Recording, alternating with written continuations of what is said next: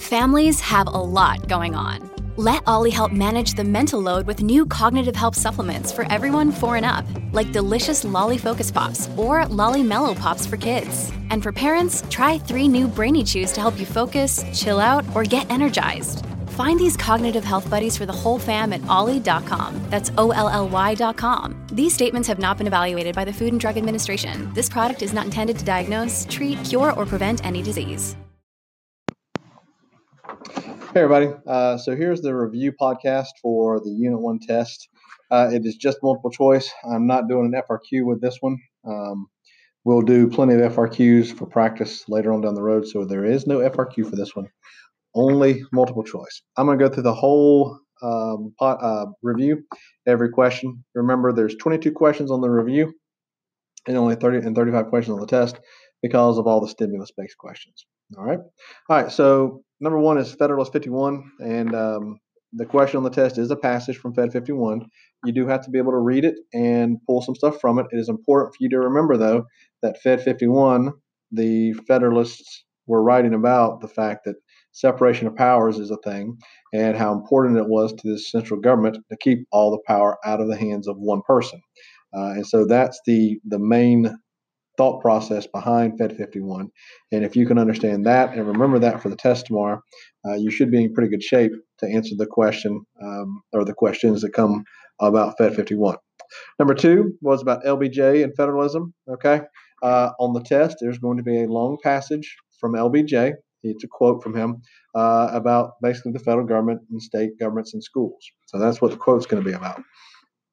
You need to understand that LBJ did used to create a federalism, and that's kind of right where he gave the states money and told them to get the stuff done. So he created a whole bunch of programs to fight poverty, if you'll remember that. And he, like I said, he gave the states money and said, "Get this stuff done. This is how you're supposed to do it." Creative federalism is supposed to give flexibility to the states, and they kind of had it. They could spend the money sort of how they wanted to and do, I don't want to say what they wanted to.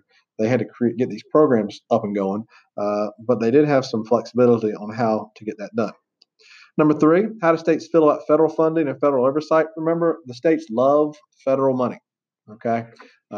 Next year, when you're in college and you can't afford to even breathe hardly, and then your parents show up and they take you out to dinner and they pay for it, that's gonna be one of the greatest things ever because it's not something you have to pay for.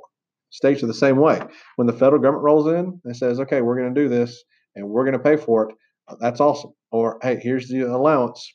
That's federal money. Okay, states love that. They don't like the oversight that comes with it. Oversight is where the federal government is watching the states spend the money. So if a state gets out of line and doesn't spend it how they're supposed to, or spends it on something they're not supposed to, they can get in trouble and they can lose funding. They can lose money either in that program or in other programs. So they don't like that part. They don't like the control that comes with the money. They like getting the money, but they don't like the control that comes with the giving of the money. All right, number 4, I've debated on putting this question in here. It is on Fed 84. Fed 84 is not a part of our standards, but there is the possibility that stuff that's not on our list of things we have to know could possibly be on the big test. So I'm going to try this. We'll see. It's just a passage from Fed 84, and you're going to answer some questions directly from that passage. All the information you need will be on the test and within there. If it turns out to be a bad question, I look at the data. If it turns out to be a bad question, I'll pull it. So don't feel like it's I'm not gonna make a bad question hurt you. All right, number 5 is about the Declaration of Independence. It's a passage from the Declaration. You need to understand its origins and where that stuff comes from. Remember, Jefferson got his ideas from John Locke. The whole consent of the governed, the natural rights. That stuff comes from John Locke. So if you understand that origin story there, okay, that Jefferson read Locke, and took those ideas, like, I'm going to put that in the Declaration, then you're in good shape. Okay. It's also basically a breakup letter with England. This is all the bad things that King George did to us, and this is why we don't like him. And so this is why we're going to leave. So all that stuff is in there, and then there's a couple of specifics from the passage itself. Number 6 is from Article 1, Section 8 of the U.S. Constitution. You do not have to memorize Article 1. So don't feel like you have to crack open the Constitution and memorize that article. Okay. Just know that Article 1 is dealing with the legislative branch. Okay. And from there, you're just going to have to answer questions from the passage. It's about the enumerated powers, the things that the federal government and Congress can do, all right, spelled out in the Constitution. Once you read the passage, take your time on it, read the passage nice and slowly, and be sure you're pulling out the correct information. All right, the next three, block grants versus categorical grants, then weaknesses of the articles and the constitutional responses, and then Federalist versus Anti-Federalist. These three questions are going to be similar in that there's going to be a table, and it's going to have in one column block grants, and in the other column, it's going to have categorical grants. So this is a type of question that the AP people have moved to. All right, they went away from just traditional straight up multiple choice questions, and you have this type of question now. What you need to know about it is basically you're comparing the two. So as you go through the answers, it'll say something about block grants, and then it'll say something about categorical grants. If they're both true, then that's the answer.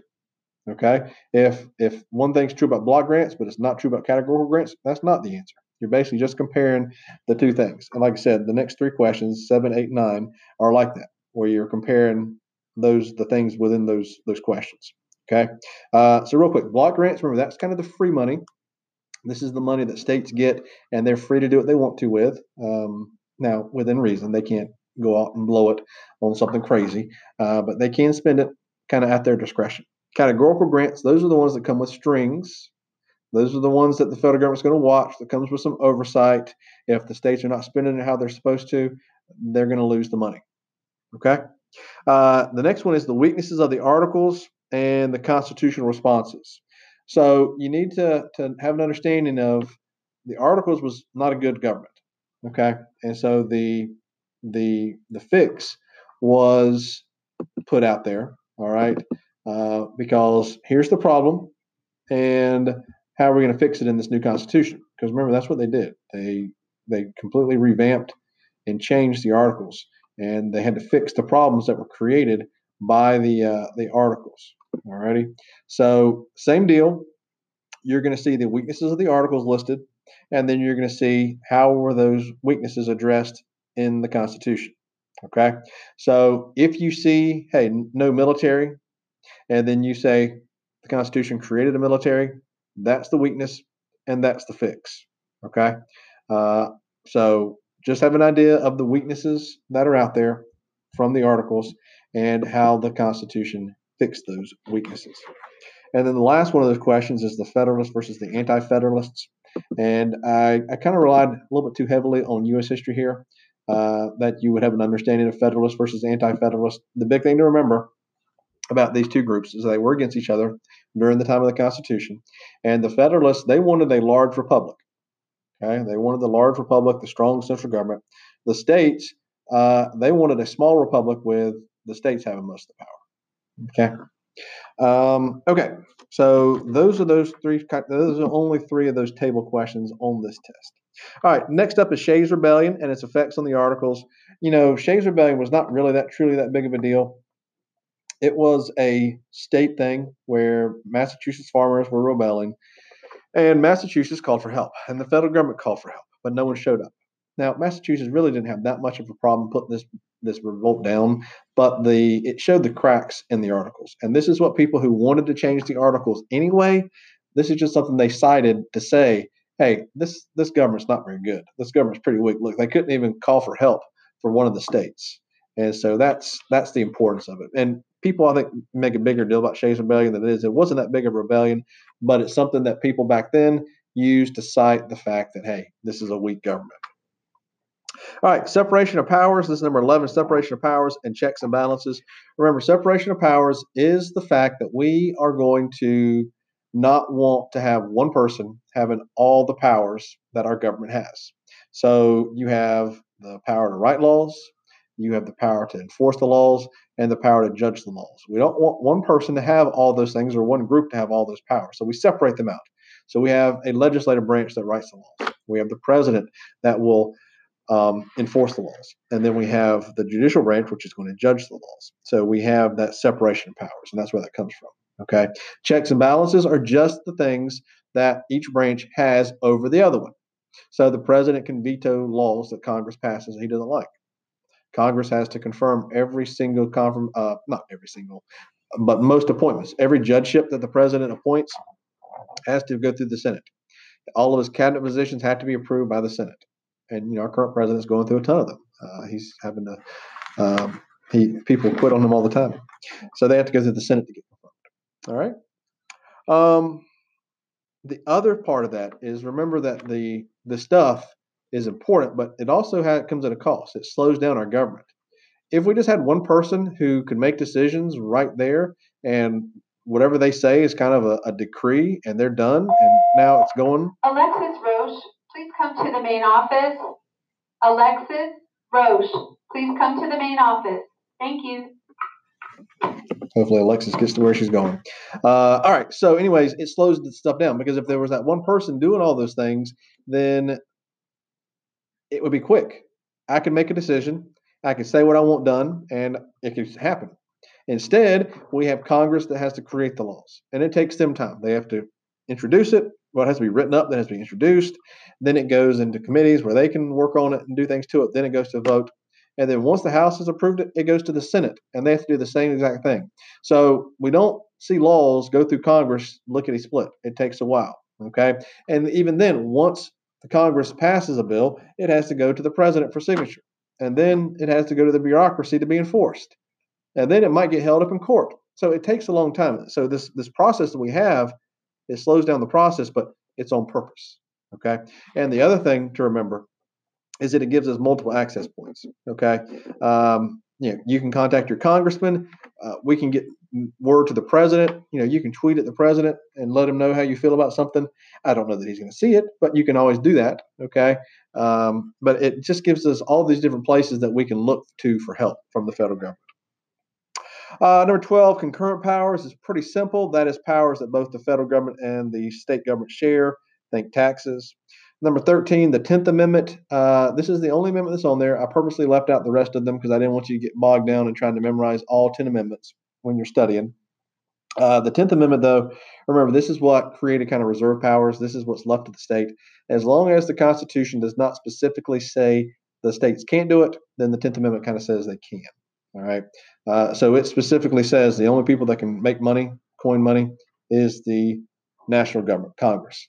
States can't do that. That's specifically denied. All right. What is federalism? That's where multiple governments have power over us.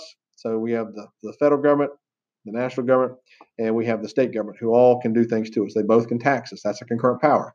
Both the federal government and the state government can tax us. Number 15, how would Congress make changes to the driving age? So that is a state thing.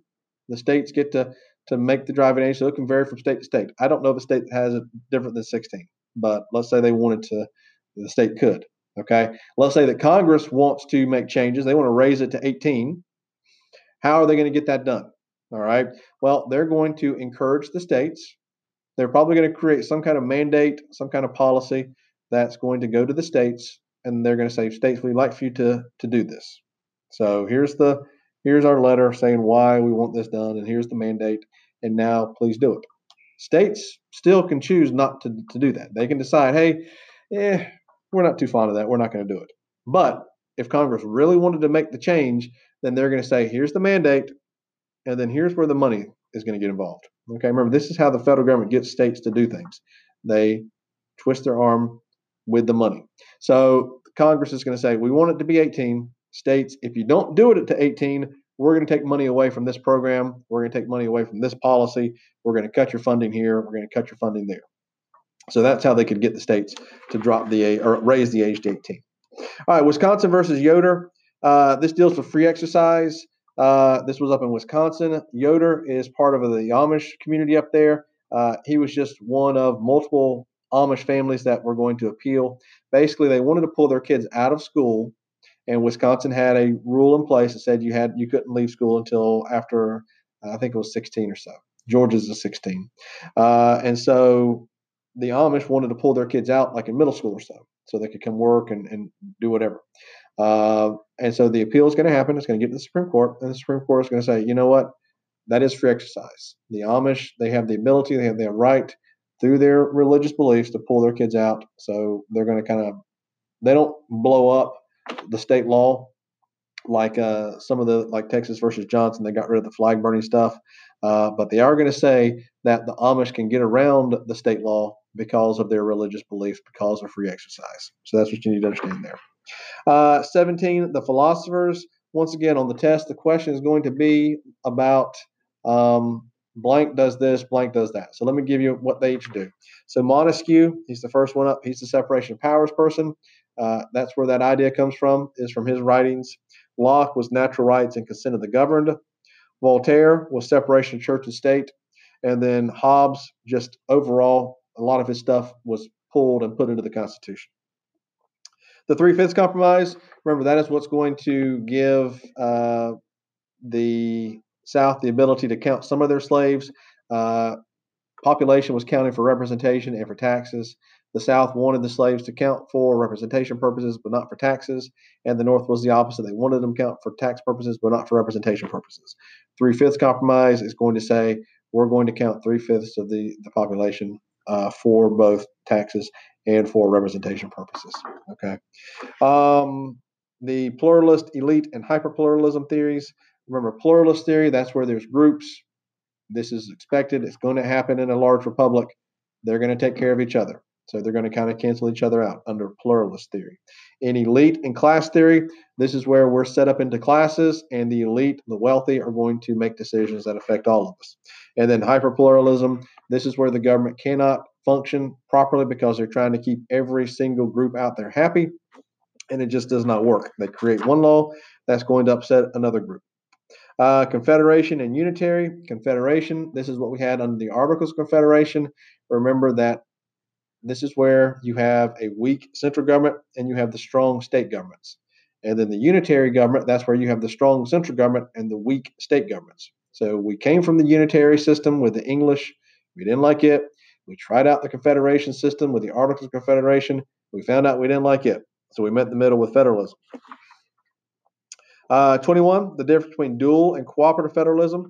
So dual federalism, you might see it as the layer cake. This is where the state and the national governments are going to stay in their areas, stay in their lanes. So the national government deals with national defense. Georgia does not have to worry about providing national defense because the federal government does that. States have this education. The federal government is not going to come in and mess too much with a state's education system. Okay. Yes, the federal government has some standards they like to see taught, but at the end of the day, it's up to the states and the local schools to create their own standards. Okay. That's dual. Cooperative federalism, that's where there's a blending. You might see it as marble cake federalism, and that's where the state and federal government are going to work together. So there's a hurricane coming up toward Florida that might hit over the weekend. If it hits Miami and devastates Miami, both the state of Florida is going to be down there, along with the national government providing relief. So if you live in Miami area and your house has been, damaged, you might have someone from the government show up and say, here's a debit card with some money on it to go get supplies and resources and blah, blah, blah. And you might not know if it's a state guy or a federal guy because they're both going to be down there. That's cooperative federalism, where they're working together. The FBI works with local law enforcement a lot of times on some of these stings you see sometimes where they're going to arrest people. A lot of times the FBI and the state government, the state law enforcement are working together. And then lastly, the amendment process, that is to create an amendment. You've got two options, okay, to create one. Congress can create it or the national conventions can create it. That's the only two, okay? Now, yes, me and you can write an amendment, but regardless, it's still going to have to go before one of these big national groups, either the National Congress or National Convention. They vote on it, 2/3 say yes. It then goes to the states. The state legislatures can use it, can sign it, ratify it, or the state conventions can ratify it. We normally don't do the conventions because why? We already have a Congress in place. Congress is already up there. They can create these things, and we don't have to pull together everybody into these national conventions. Same thing with the state legislatures. They're already down there. We already have those people down there elected. They're down in Atlanta working. Why do we need to pull together different people to go to be a part of the state convention? All right. So there is the test. If you have questions, feel free to shoot me an email, text me at the remind thing or whatever that does. I don't know what it does, but feel free to do any of that stuff. We'll take the test tomorrow in class. It is 35 questions. So best of luck, and I hope this helps. All righty.